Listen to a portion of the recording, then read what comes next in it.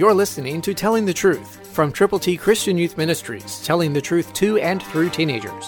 Here is Triple T founder George Dooms. Believe on the Lord Jesus Christ. Listen to 2 Timothy 3:3, New King James Version. Do you know people like this? Unloving, unforgiving, slanderers, without self-control, brutal, despisers of good. There are people in each of these categories that you probably are in contact with consistently. Let's go over that list again. Unloving, unforgiving, slanderers, without self-control, brutal, despisers of good.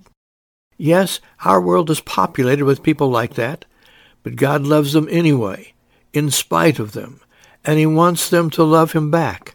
He wants them to turn from their sins, their shortcomings, their mess-ups, and to ask for forgiveness and receive from God the gift of God, eternal life through Christ Jesus our Lord.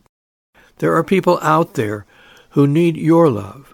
They need you to share with them that they don't have to continue to be unloving, unforgiving, slanderers, without self-control, brutal, despisers of good. But they can serve God.